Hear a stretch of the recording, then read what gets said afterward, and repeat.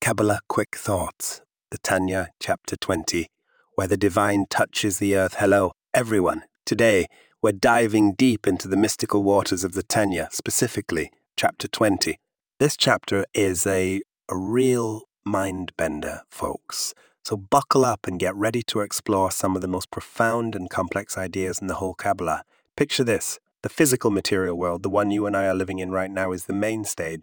Everything, from the highest heavens to the deepest depths, is all about this world. It's as if the divine is saying, hey, guess where I'm going to reveal my most miraculous godliness?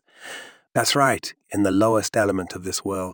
It's like finding a diamond in the rough, a breathtaking display of divinity hidden in the most unexpected place. Now, if you're thinking, wait a minute, the earth is the lowest of the elements, right? You've hit the nail on the head. The earth, the very ground we walk on, is where the highest energies make their grand entrance. It's like a cosmic game of billiards, where the circular energy of the higher realms hits Malchus, the earthly sphere, and then bounces back.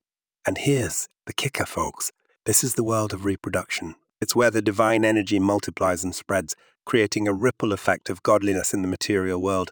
Imagine a pebble thrown into a pond, creating ripples that spread out, touching everything in their path. That's what's happening here in our earthly realm. So the next time you're taking a walk in the park or just sitting in your backyard, remember, you're not just in the physical world.